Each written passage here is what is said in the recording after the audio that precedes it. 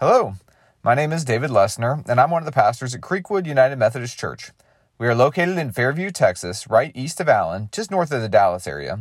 The sermon you're about to hear was recorded at one of our worship services, which we'd love to invite you to check out live at 8:30 a.m. for traditional or 11 a.m. for contemporary on Sunday mornings on our Facebook page or the recorded version on YouTube. We'd love for you to check out our social media pages at Creekwood UMC or our website, creekwoodumc.org, for more information about what is happening and how you can grow with us in our mission to share God's love. If you feel inspired, there's also a way to give at the top of the website. Thanks for listening to this sermon, and we hope it inspires you in your journey with God. Good morning, Creekwood. Scripture this morning is taken from Deuteronomy 17, 14, and 17. And Luke 4, 16 through 21. When you have come unto the land that the Lord your God is giving you, and have taken possession of it, and settled in it, and you say, I will set a king over me, like all the nations that are around me, and he must not acquire many wives for himself, or else his heart will turn away. Also silver and gold he must not acquire in great quantities for himself. And from Luke, when he came to Nazareth, where he had been brought up, he went to the synagogue on the Sabbath day, as was his custom. He stood up to read, and the scroll of the prophet Isaiah was given to him. He unrolled the scroll and found the place where it was written, The Spirit of the Lord is upon me, because he has anointed me to bring good news to the poor. He has sent me to proclaim release to the captives and recovery of sight to the blind, to let the oppressed go free, to proclaim the year of the Lord's favor. And he rolled up the scroll, gave it back to the attendant, and sat down. The eyes of all in the synagogue were fixed on him. Then he began to say to them, Today this scripture has been fulfilled in your hearing. The word of the Lord for the people of God.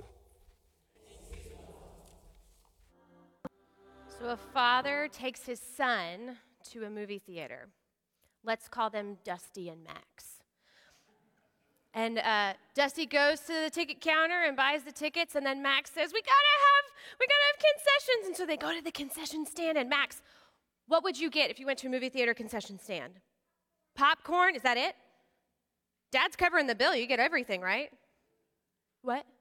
Candy? What kind of candy?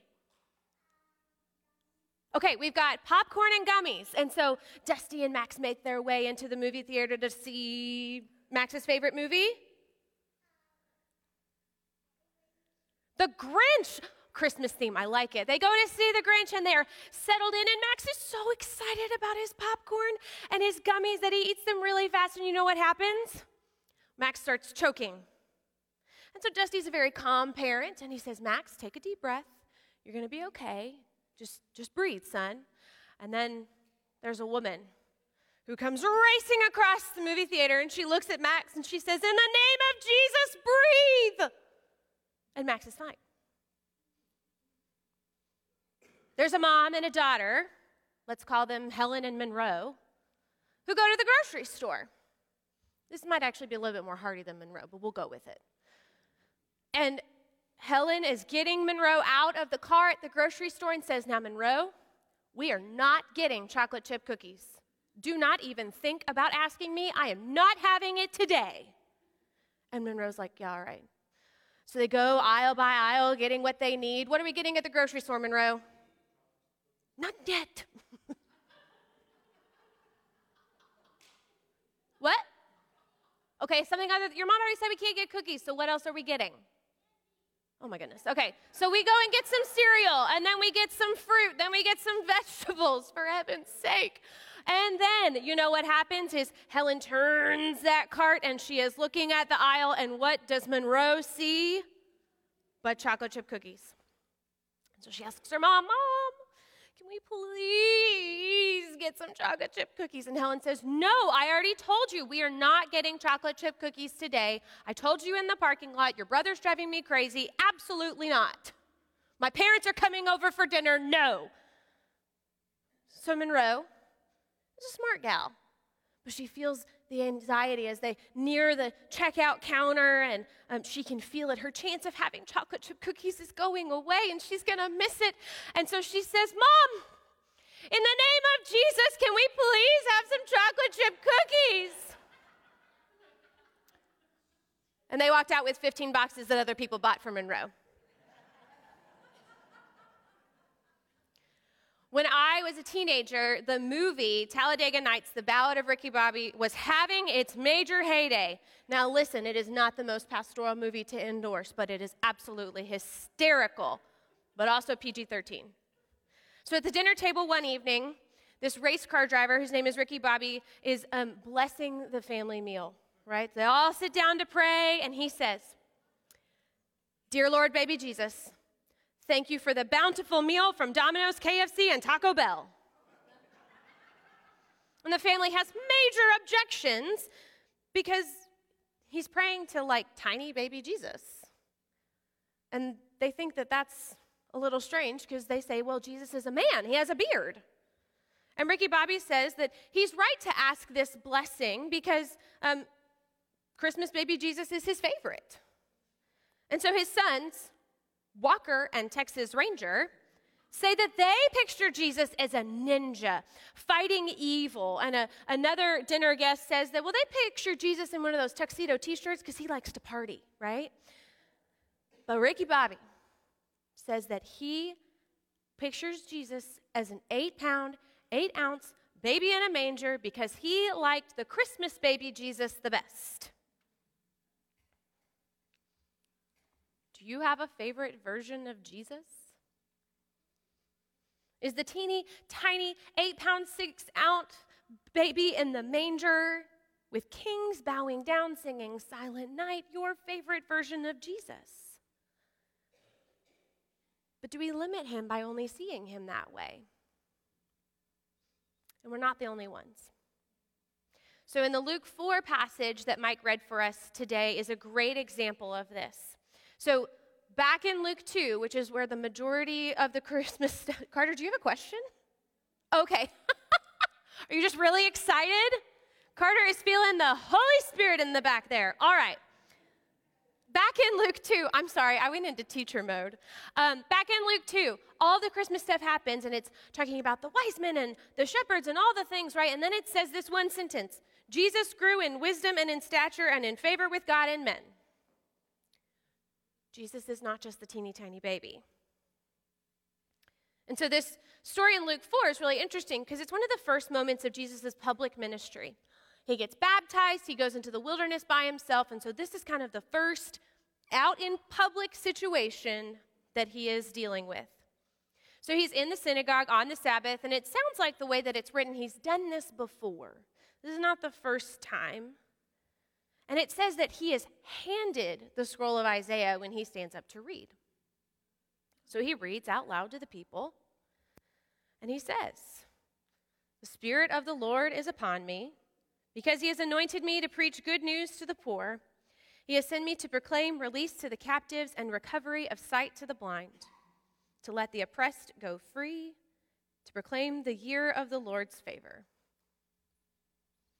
And he rolls up the scroll and he sits down. So in the synagogue, the scripture was read standing and the lesson was given with the rabbi sitting down. So it says he sits down. And instead of going into a long lecture or really annoyingly long sermon nobody wants to listen to, he says one sentence. "Today, this scripture has been fulfilled in your hearing." And what we don't ever read past is the people's reaction to this situation. It does not go well. They're having a moment when they are hearing this, because here's this guy Jesus, right? And this is his hometown. And so they've been in, shop class with Jesus and celebrated all of the different religious festivals with Jesus. They've sat in front of Jesus when he was a kid and probably loud in church.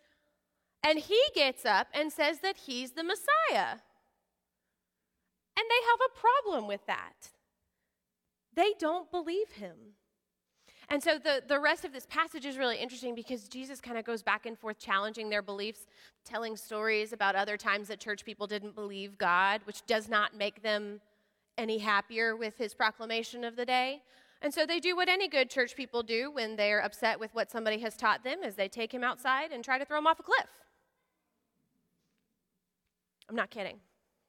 If you go to Israel, you're going to go to that cliff. It's going to be awesome. I think that these people preferred tiny 6-pound, 8-ounce Christmas baby Jesus better too.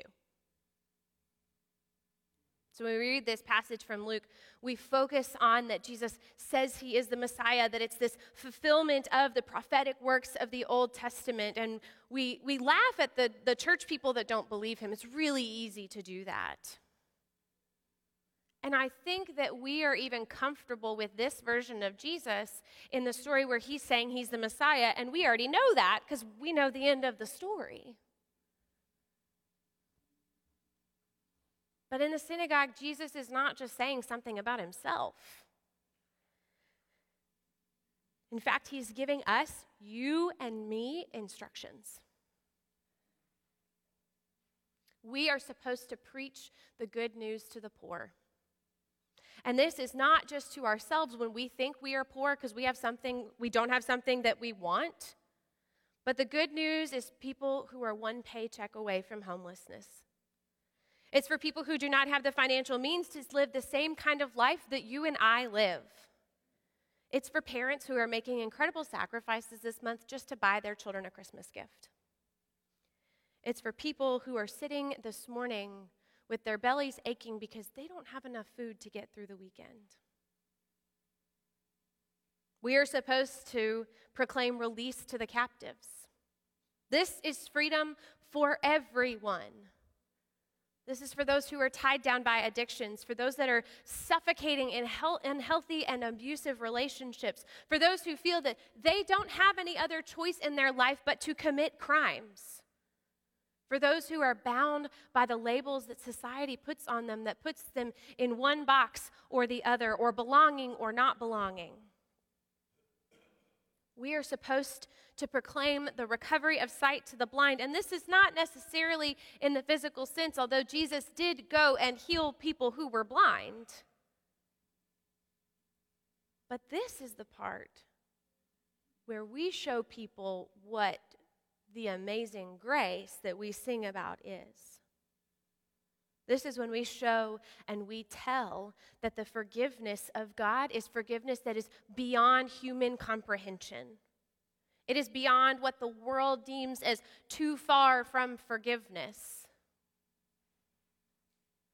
When we do that, the blind see. We are supposed to let the oppressed go free and proclaim the year of the Lord's favor. Now, this is not going to be as much fun. The year of the Lord's favor is not simply Jesus saying, like, I'm here, and it's the year of the Lord's favor. Yay! It's an Old Testament. It's an Old Testament law. It comes from the law, and so this is every 50 years.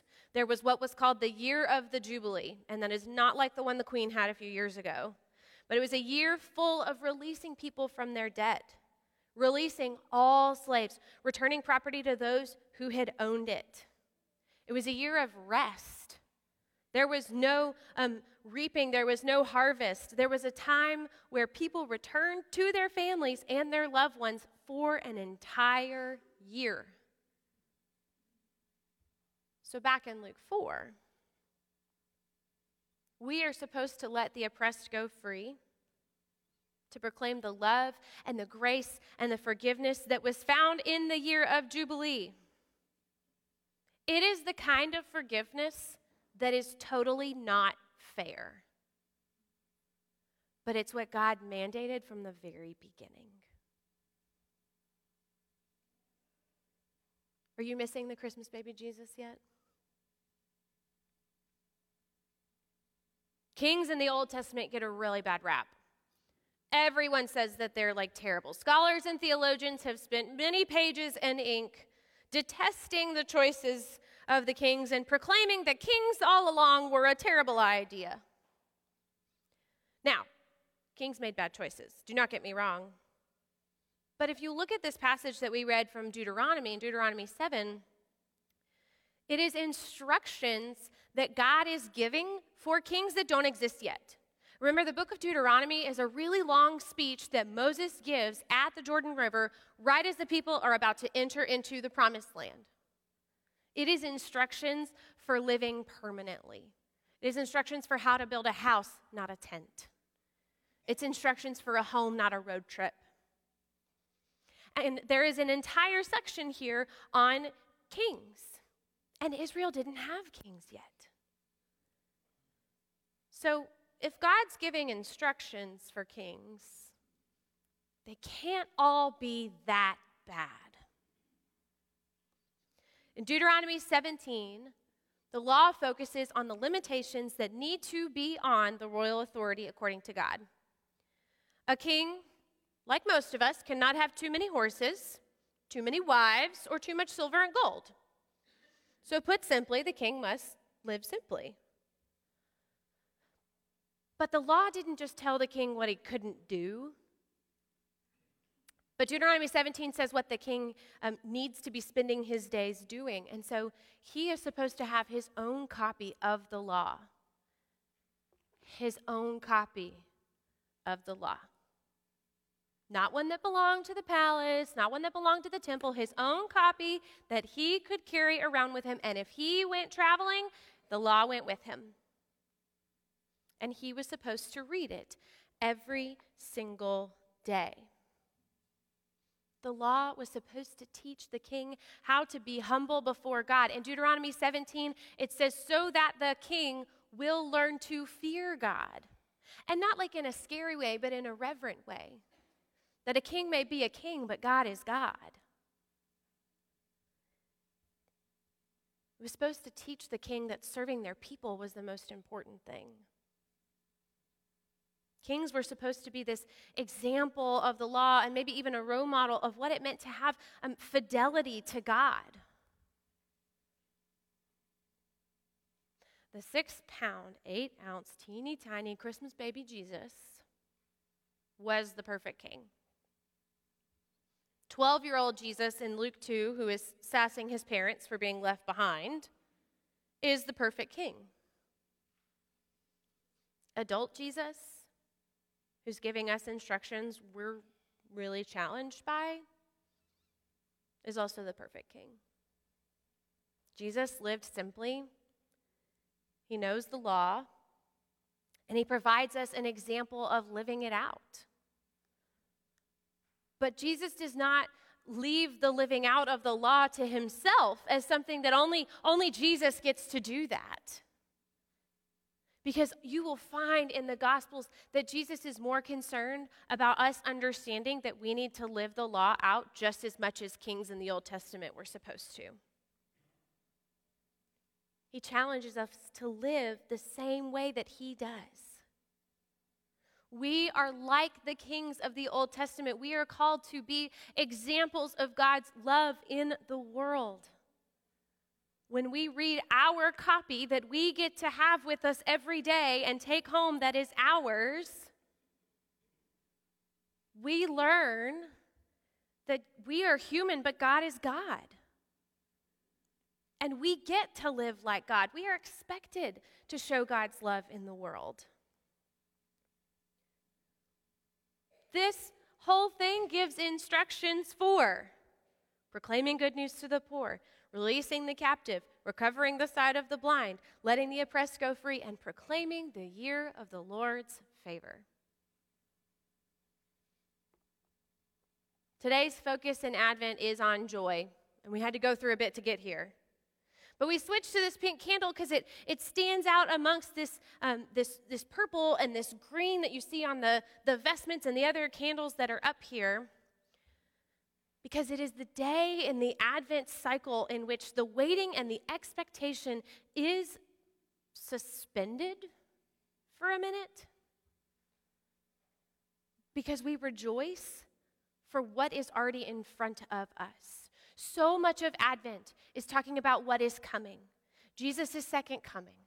what we are expecting, what the people were expecting in that blank page between your Old and New Testaments while they were waiting for the Messiah to come for the first time. But we stop in the middle to say, look around.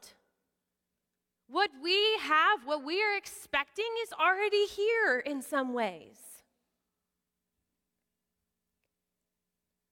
It's a day that we set aside the teeny tiny baby Jesus. And we remember all of the good things that grown-up Jesus brought us to. And not just the version of Jesus that's stuck in these pages, but also the work that the Holy Spirit has done in your life before the moment that you were even thought to be born.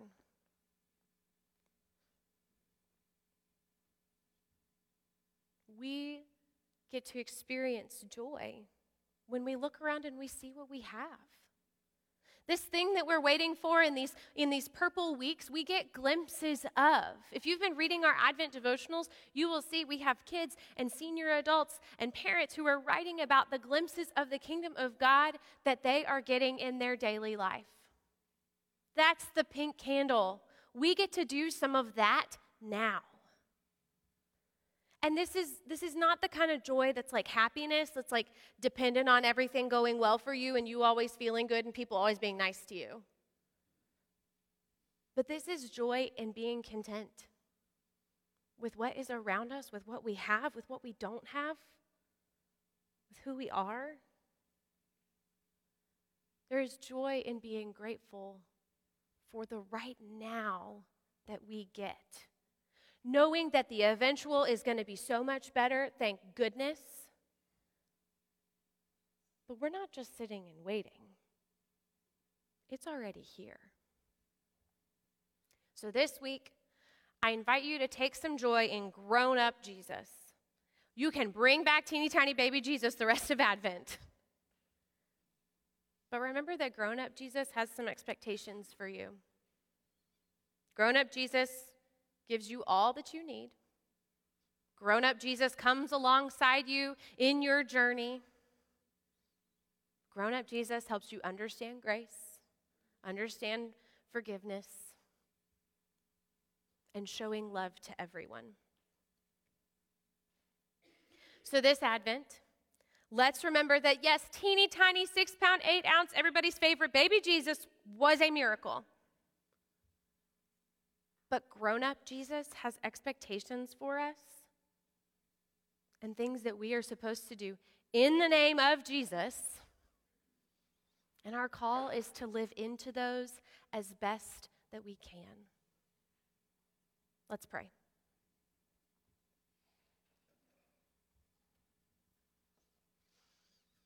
God, we thank you for every version of Jesus we see in Scripture. We thank you for the focus in Advent on Christ's birth, the miracle that was his conception, the awe his mother felt when she knew she was pregnant.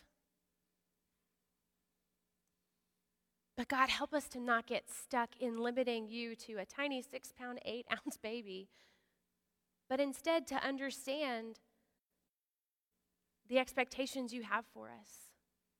Help us to have joy. Help us to see the glimpses of your kingdom that we know are appearing right in front of us. Help us to not miss out on the right now because we're waiting for the not yet. It's in your name that we ask these things. Amen. Thanks for listening. We would love if you could leave us a review on whatever platform you are listening today, and let us know how we are doing. Be sure to check out our social media pages at Creekwood UMC and our website, creekwoodumc.org, for more ways to get involved at Creekwood United Methodist Church in person, online, or both. Thanks again for listening, and have a great week.